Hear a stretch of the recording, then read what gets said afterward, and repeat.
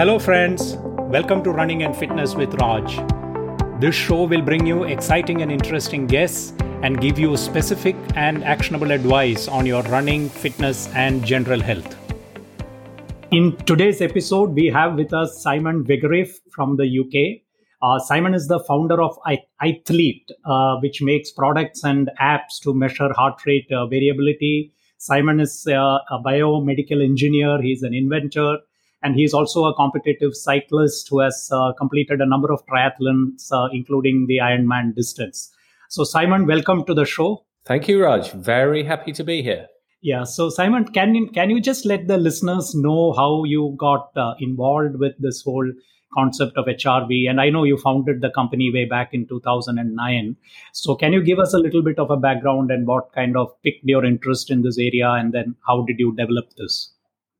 Sure. So I've always been quite competitive, but not very naturally talented endurance athlete, I guess. So I started with rowing at school, and that got me into the discipline of training regularly, because that involves some good old-fashioned training, some cross-country running and circuit training, traditional military-style circuit training, as well as the rowing on the water itself.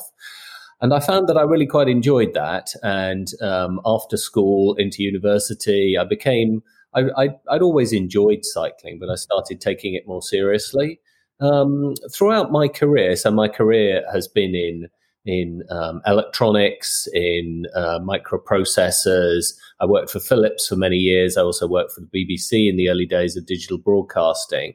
And I had quite a good background in signal processing. And about 2008 or so, I came across an article in a Research Digest paper, which was called Peak Performance, available in the UK. And it talked about something called heart rate variability as a way of helping people to understand the effects of stress and when they needed recovery. And in particular, it was cited as a possible way to help athletes to optimize their training. But at the time when that summary was written, there were really no consumer tools available to do this. The only way that you could do it practically as a consumer without spending thousands of pounds was to use there was a top of the range polar monitor. I forget the model now. And you could download actually all of the individual heartbeat intervals from the watch to a PC. You could then upload it into some Polar Pro Trainer software, and then you could export it again to an Excel spreadsheet, and you could do a number of calculations. So I thought, well, this is all very interesting, and I maybe could do that. I don't think I would have the energy to do that every day, because it could be quite time consuming. But I thought, this looks really interesting. So I started following up some of the references in the article. I spoke to the author of the article. And before long, I'd really started digging into the research around this as to how, small variations in heartbeat could possibly tell you something about your current, the amount of stress that your body is experiencing. So just for listeners, can you just explain what exactly heart rate variability is? Yeah, sure. So a lot of people probably, when they think about their heartbeat, especially at rest, they think that it probably beats like a metronome. And, if you're a reasonably fit and healthy person, it's going to be beating around 60 beats per minute. And whilst that is true in the sense that that's the average, what actually happens is that the heart rate is continuously changing and adjusting. And there are several reasons for that. It's all to do with efficient operation of the body. But one of the significant mechanisms is that when you breathe in, your heart rate actually increases, and it increases quite significantly. And when you breathe out, it decreases again. And although you won't see this in the average heart rate, because it's an average over a number of successive beats, by using heart rate variability, you can analyze the difference between the spacing of the individual heartbeats, and you can derive some very interesting information from that. And again, somewhat counterintuitively, the healthy heart doesn't actually beat like a metronome. There's a lot of, essentially, the more variation, the better, because it says something about the ability of the the dynamics of the human body to adjust quickly to changing circumstances. And that is the hallmark of a healthy body. And in fact, in the very fittest people on the planet, you can sometimes actually see a 2-to-1 variation between their heart rate when they're breathing in and when they're breathing out. So this is not a small change. And the bigger the change, the healthier, the more recovered, the more aerobically fit you are. I mean, I know you talk a lot about this concept called the total load, and obviously that's linked to heart HRV or heart rate variability. Yeah. So can we start with, in your words, what is this concept of total load that you talk about? Yeah, so total load, I think, is an important concept, not only for people training, but for life in general. So the body has some responses to stress. We've probably all heard about the sympathetic or the fight or flight branch of the nervous system, the release of stress hormones, so adrenaline and cortisol. I think, a lot of your listeners will be familiar with those terms. What they might not be so familiar with is that the human body's response to stress adds up, so over a number of different kinds of stress. So when we're training, we tend to think that the exercise or the workout is the only stress that we put on our bodies, and we might not even be thinking about it as stress, but actually it is. So you don't get fitter during your workout, you get fitter during recovery. What happens during the workout is that you put your body and your system under stress, and it takes note of that in a number of different ways, hormonally and through the nervous system. And through, damage to muscles, etc. And it says, okay, this load, this component of the total load is something that I need to adjust to. So it will rebuild itself and rebuild a little bit stronger than it was before in order to be able to cope better with that same load when that happens next time. And that's the secret of training. It's this thing called the supercompensation. So that when your body recovers, it goes a little bit stronger than it did before. So that's one element of total load. Another element of total load is, and this is perhaps the most significant one for a lot of amateur and recreational athletes, is actually the mental and emotional stress. So we all have busy lives nowadays. We have hectic schedules. We have a lot of things going on, and that mental stress has a big impact on our bodies as well. And if we just take the two kinds of stress we've talked about so far, so the physical stress of training and the mental and emotional stress, it actually turns out that those, the body has a total tolerance for stress.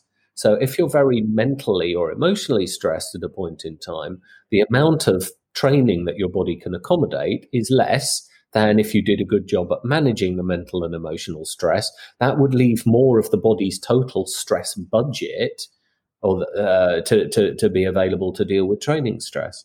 So another significant component of stress for many people is also caused by nutritional or chemical stresses. So those are the stresses we have by not having an ideal diet, or perhaps by smoking or consuming alcohol. Things that we basically put into our bodies that our body doesn't really like, and that's another component of this total load. So by designing a good diet that works well for our body, supplies the right macro, micronutrients, we can reduce that component of the total load, which means there's then more available for the physical stress or the physical plus mental stress. Then the other sort of component of the total load really is the recovery. And then sleep is the principal mechanism, by which we recover. We need adequate nutrition to rebuild, but sleep is where a lot of the magic happens. And particularly in the first 4 hours of sleep, that period is especially important because the key hormones that enable this supercompensation, which are human growth hormone and testosterone, and that's also true for female athletes. Testosterone is also very important, although present in lower quantities. It's sleep, during which the magic of recovery happens. And if your sleep is not ideal, then the total stress budget that's available for the mental stress, the chemical stress, and the training stress we've talked about is smaller. So perhaps these pieces are starting to fit into a puzzle now. Okay, and HRV is a way to measure the total load in the body, correct? So that's where HRV comes into play, right? Yes. So can you just help us with what's the kind of research and scientific basis behind HRV and its relation to total load? Yeah, sure. So HRV is measuring the activity of the parasympathetic branch of the nervous system. And the parasympathetic branch is the branch which is sort of in parallel and works in a complementary manner to the sympathetic branch. So the sympathetic branch is what is signaling the total load. So the sympathetic branch of the nervous system is also the one that's responsible for stimulating the production of the adrenaline and cortisol, which is a very valuable response, but it's a response that should only be was only designed to be on in the human body for a relatively short period of time. So and the fight or flight says that quite well. So when we needed to, in the more sort of primitive existence, when we needed to fight something, an adversary or a predator, that sympathetic side of the nervous system, was active and necessarily so. But in modern life, it tends to be on for much longer periods of time than was designed. And what we really want is for the sympathetic to go away and the parasympathetic to assert itself. So that's where the relationship to the total load comes in. Now, there's a large body of research on heart rate variability. There's at least 15,000 studies and reviews, meta-analyses that are available by indexing one of the big research sites like PubMed, for instance, which is one that a lot of researchers would use here. And those investigate all aspects, so relationships between mental and emotional stress to HRV, training. There's quite a few sports science reviews there, the effects of sleep on heart rate variability, and nutritional styles and nutritional supplements like fish oils, for instance. There's many studies relating heart rate variability, and the results are fairly consistent. The well-conducted studies all come to similar conclusions, that the well-rested, well-adapted body has a high heart rate variability, and the body that's under stress, either by lifestyle or by disease as well. So people with heart disease, with cardiovascular disease, kidney disease, even cancer will all have quite low levels of heart rate variability. So this total load is well underpinned as a concept by lots of individual studies. But I think that the credit probably goes to a researcher called John Keeley, who has done some work explicitly explaining the effects of total load and citing heart rate variability as a good holistic measure for total load.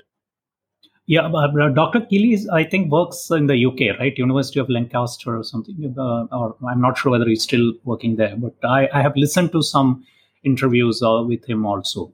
Yes. Yeah, so he's probably try to get him on one of the shows at a later date. So from the way you have explained the heart rate variability, just for listeners, on a practical basis, how do people go about measuring it? Because one of the advantages that you have clearly outlined is over a period of time, you have simplified the way it can be measured. You don't need to go to a lab. I mean, pretty much you can do it, in a couple of minutes in the morning, right? So can you just explain to listeners what they should be doing? Yeah, sure. So when I came across heart rate variability, the studies really, the way that the HRV was captured or measured fell into a couple of categories when I started looking at this. One of them was a sort of a 5-minute measure, or even 2 5-minute measures, one that was done in the lying position and one done in the standing position. That was called an orthostatic measure.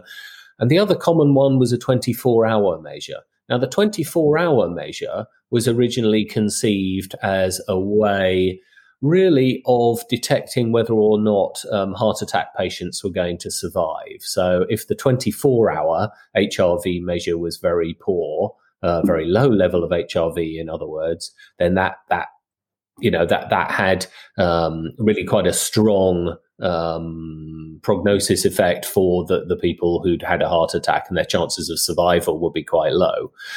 The 5-minute measures were intended as a short duration, but still not a very convenient protocol. So my background being in companies like Philips with consumer electronics in mind, when I started to think about, okay, so nobody's done there were very few apps at the time when I started, and I was working with iOS version 2.1, I think it was. So it was a good long while ago now. And in fact, nobody had done a heart rate monitor of any kind as an app when I started. So I had to invent a lot of things from scratch. But one of the things that I was very passionate and still am about is that it should take a minimum amount of time, but still be scientifically valid. And actually, we found that the combination of using a paced breathing exercise, or a relaxing breathing exercise where you breathe quite slowly in time with an animation, combined with a particular HRV measure called RMSSD. So this is one that is very widely used now, but we were the first to employ it in a consumer device. Together with a paced breathing protocol, that would then lead to a number and some color codes as well. So the idea always from the start was there should be a 1-minute measure that people could do first thing in the morning. Why first thing in the morning? One is because you can see the impact, the beneficial impact that the sleep has had. So how much has the previous day's stress been alleviated or repaired by the sleep? The other thing is that first thing in the morning, you can get a result which you can apply during the day. So it can help you to make your decisions on what training you're going to be doing that day, whether it's in the morning or whether you're going to be doing a session at lunchtime or even later in the day. So it's a sort of forecast of your physiological headroom, if you like, for the day.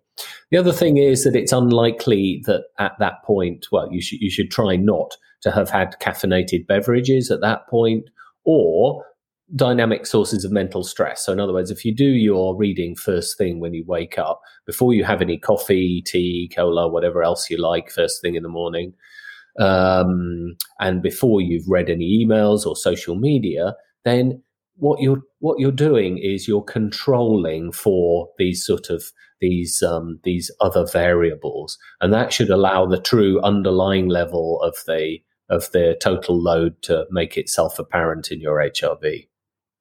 So basically, you use a chest strap, heart rate strap, that is, and you do the measurement in conjunction with an app. It's as straightforward as that, right?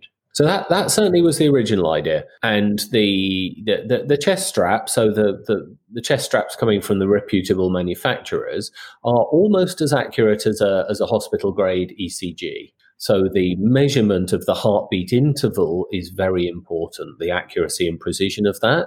And a chest strap, if it's used, if it's a good reputable one, if it's in good condition, if the contacts are well moistened, that does a very good job. However, there's still, there's a significant part of the population who don't want to put on a chest strap first thing every morning. So we then set to work also in producing a finger sensor.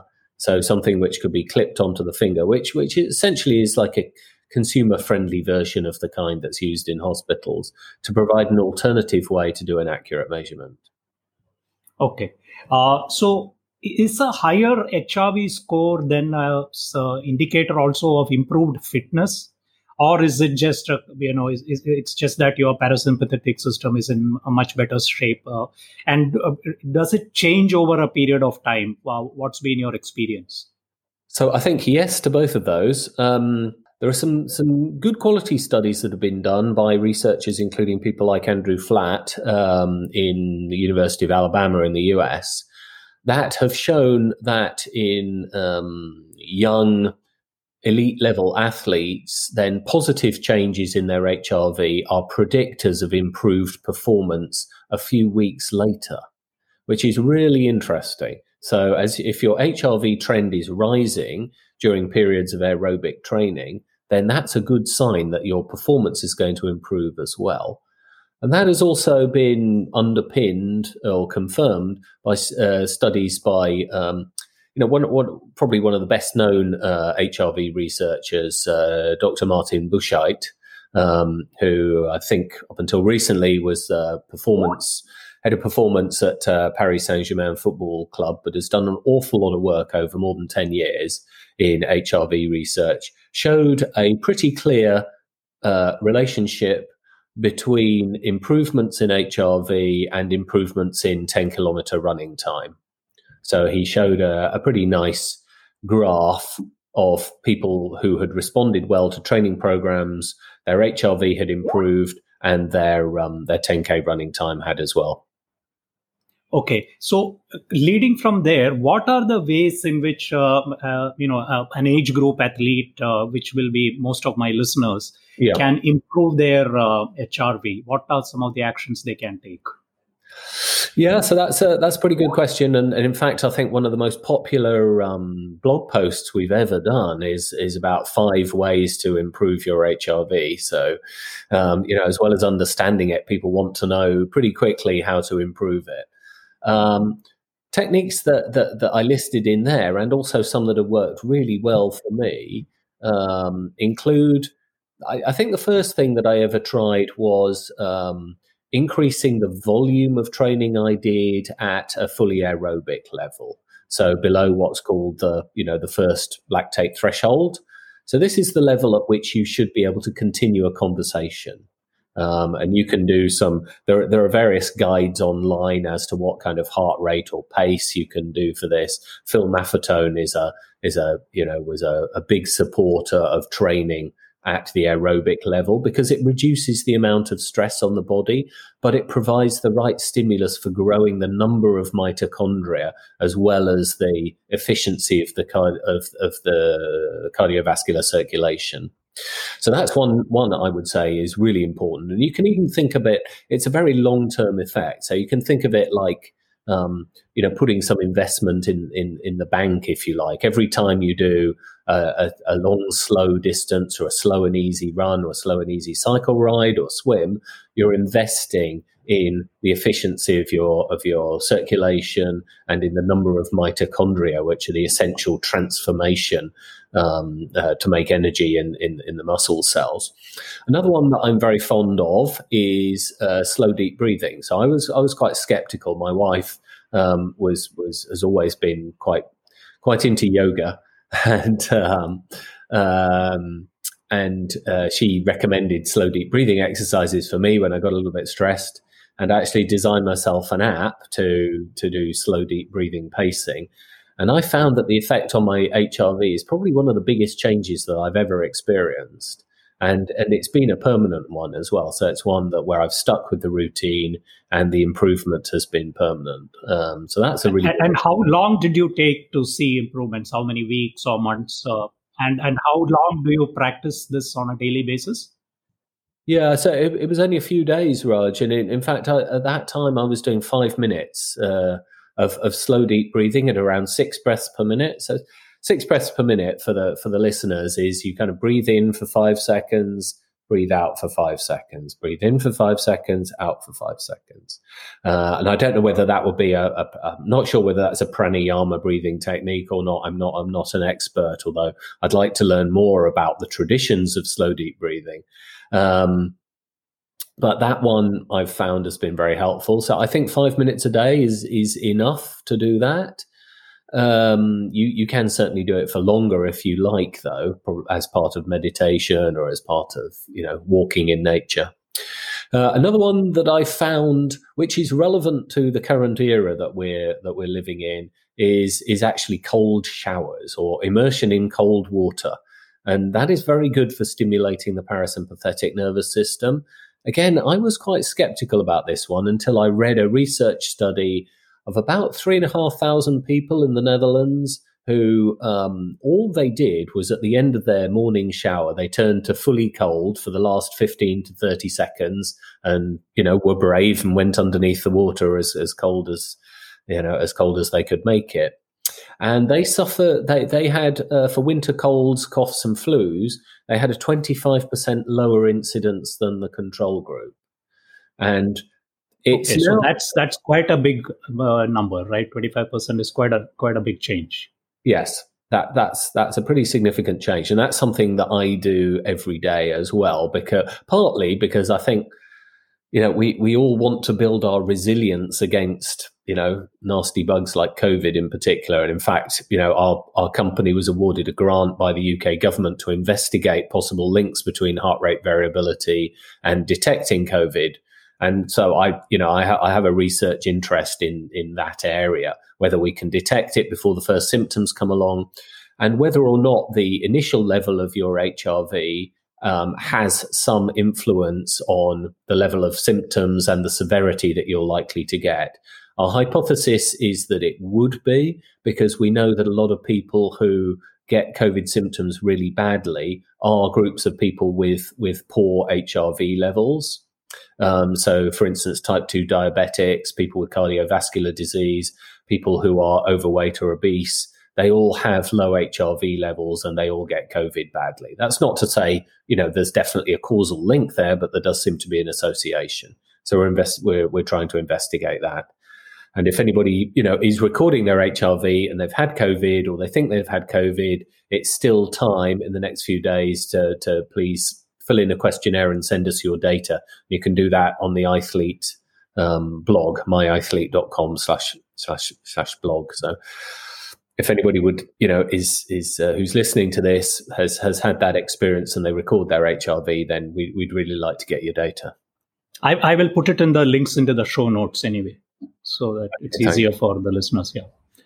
Okay. Yeah. So those were 3, and what are the other 2? You said 5. I'm trying to remember the other 2. I think one was adopting a diet that works well for you. So I don't think there's any universally great diet, but it seems to me that my body, although I have quite a sweet tooth, my body doesn't actually really like sugar very much, except during exercise. So I try to eliminate sweets and sugar and biscuits from the house, so that I'm not tempted to eat them. And I think that's probably had a benefit. And then the final one is sleep hygiene. So just quality of sleep, trying to make sure that you get, to bed at a regular time, and that you prepare yourself properly. So your bedroom's going to be cool enough. 18 degrees centigrade is ideal, although obviously not easy at this time of year in warmer countries. But try to keep yourself cool during sleep. Try not to be disturbed. Try not to use electronic devices much or at all in the hour before you go to bed. So good quality sleep is a big enabler of boosting your HRV. Okay, so thanks for that. Leading from this, in fact, one of the points you touched with HRV as a lead indicator of illnesses. What is is there a basis for that also? I mean, COVID, you mentioned you are doing some research, but is it a predictor if your HRV score comes down, things like that you are likely to fall ill? Yes, it is. We certainly think it is.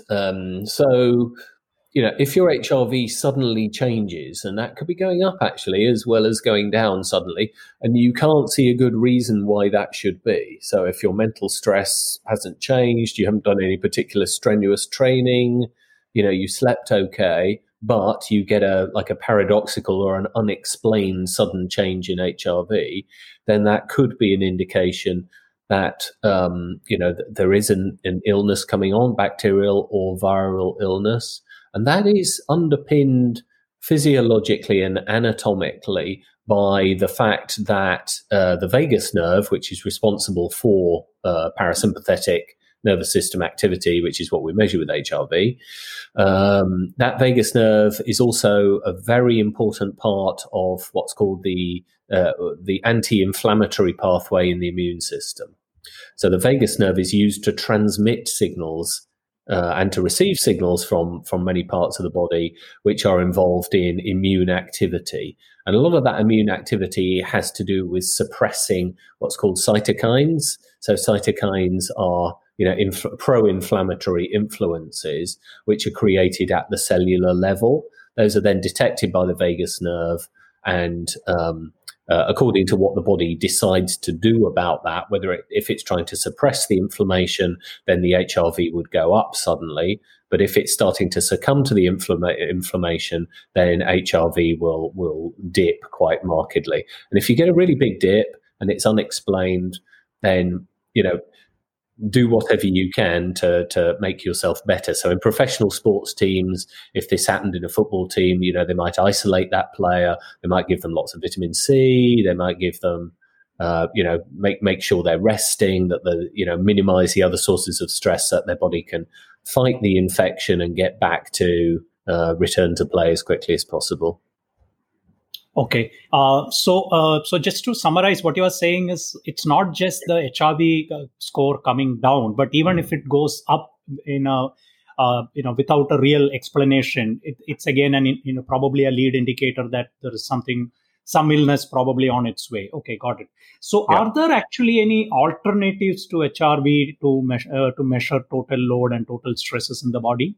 Or is HRV the best measure out there that is available? It's certainly a good measure. Another one which is often used in sports teams is salivary cortisol. So tests are done every morning on a player's saliva to detect the cortisol levels, and you look for significant changes compared to the normal. And the other one, still a very valid and important one are the subjective reports. So how tired do you feel today? How sore are your muscles? How optimistic do you feel? Are you looking forward to training? All those kind of things, they should not be, how is your mood? Those should not be underestimated. Our bodies are extremely sophisticated systems, and our moods have a lot to do with the underlying state of our body. A lot of what goes on in integrating signals from the body in the brain stem actually comes up via our moods. So it's kind of no accident, if you like, that some people, for instance, who have heart disease tend to be depressed. That there is very likely, a psychosomatic link between those, and very often that's via the vagus nerve. Can you talk a little bit about iThlete Pro and what that does? Yeah, sure. So iThlete Pro is a cloud-based extension of the original mobile app that we did. Why we wanted to do it was to provide more sophisticated analysis, and also the ability to interface with some popular tools like Training Peaks software, for instance, with Garmin Connect, which I think a lot of your listeners will be familiar with one or both of those, and with Fitbit monitors as well. So we wanted the ability to import and export data from those. So if you've got a Fitbit, you can import your a sort of the step count and the physical load that you've been experiencing that day, and the sleep metrics as well, the sleep quality indicator. And what we do in iThlete Pro is we display not only the sort of the timeline, so the day-to-day progression and trends of HRV, but also the subjective indicators. So we do two sets of metrics. So one of the purely subjective ones, similar to the ones that I just talked about, which are fatigue, mood, and muscle soreness. So essentially, there's not, those are things that you just report. How do I feel? Are my muscles sore? Are they more sore or less sore than yesterday? Do I feel more or less tired? How is my mood? We then have three other metrics that we ask people to record, which have to do with how well are you managing your own recovery. So those are the sleep quality, that is the stress management, and what's the third one? So sleep quality, stress management. We also record training as well. Let me just have a look, see what the third one is. The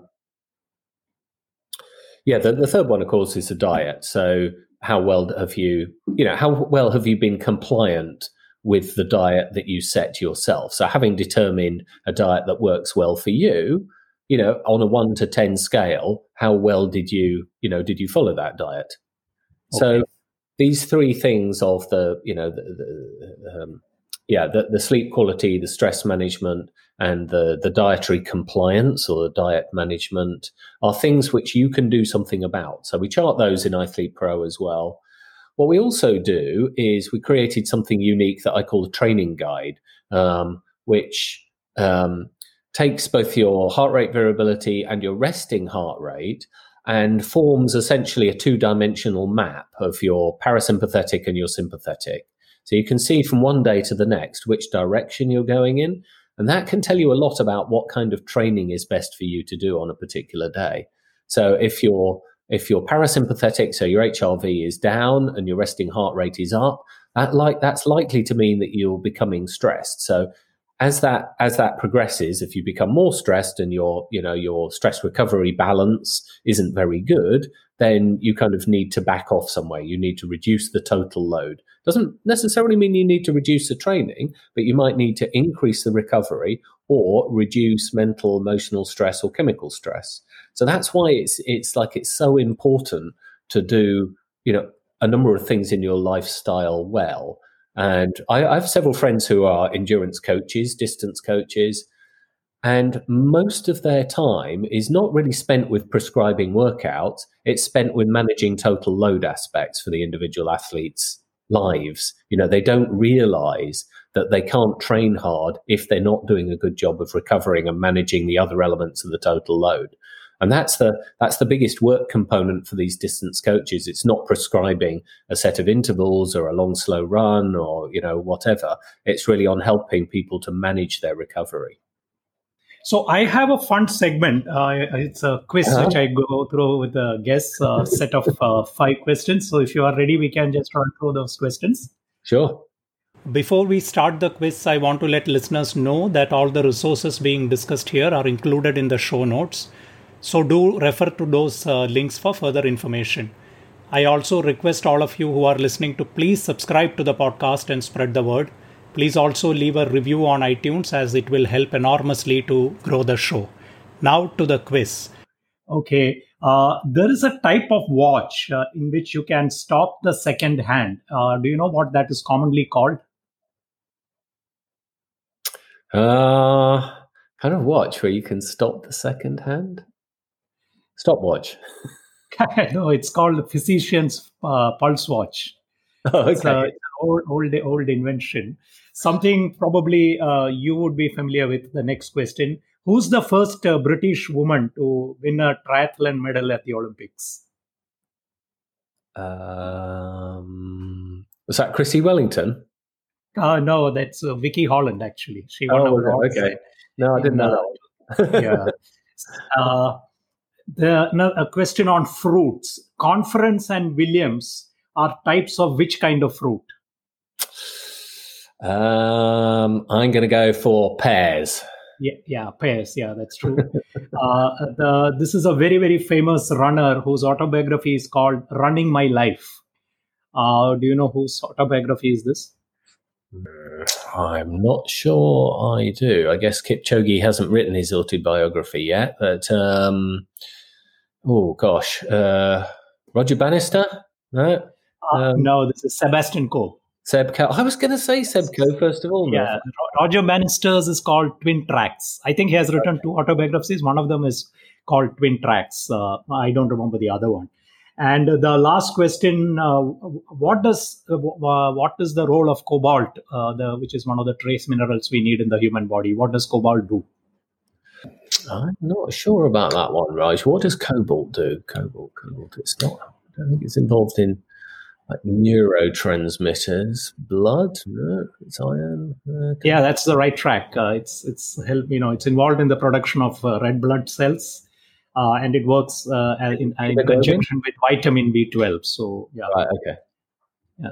Okay. So, Simon, one question I ask all guests is recommendations from their side of some books or blogs, YouTube channels, other podcasts, whatever you can share.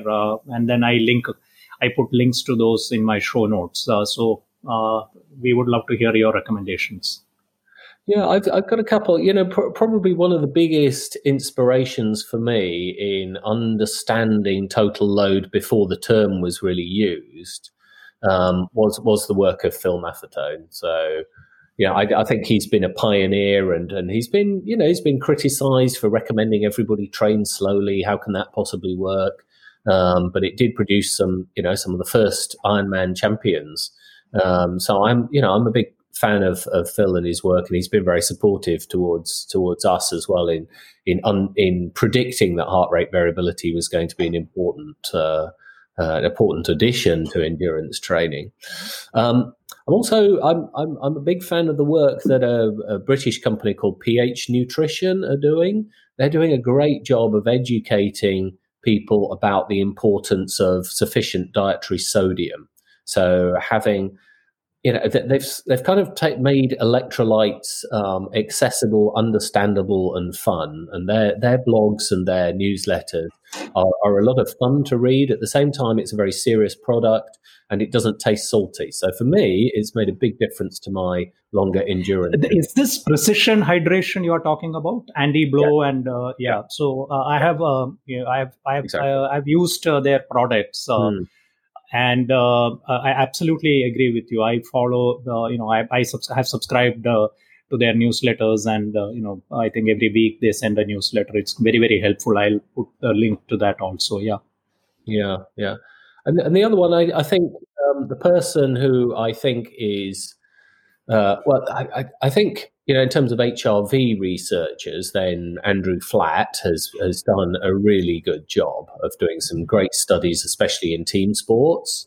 And then finally, I think in terms of the future and triathlon and automated training prescription, I think that the Australian coach who's resident in America now, called Alan Couzens, he's doing some great work with machine learning techniques. He's also a big fan of HRV. Okay. And I find a lot of what he writes very very good, understandable, but scientifically up to date. Okay. And if listeners, some of them want to follow you, what's the best way to follow you? Or in fact, if somebody wants to contact you, what's the best way? Yeah, I mean, we like everybody to come to the website if possible. We have over 120 articles on heart rate variability where we've distilled research or written tips down, like these 5 tips on ways to improve your HRV. So that's myithlete.com, myithlete.com. We're also on Twitter and Facebook at myithlete. Yeah. Okay, so I will link all of this in my show notes. Thank you so much, Simon. Thanks a lot for giving your time. This was very, very useful. I really hope listeners will also find this concept and learn about it. So thank you so much, and thank you for all the pioneering work you continue to do in this area.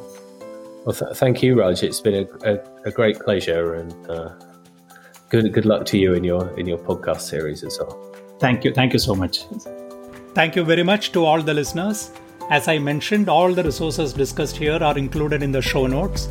So do refer to those links for further information. You can reach out to me on my social media handles, which are Running and Fitness with Raj on both Instagram and Facebook. And you can also email me on runningandfitnesswithraj@gmail.com. Please let me know if you have any questions or specific guests you would like to see on the show.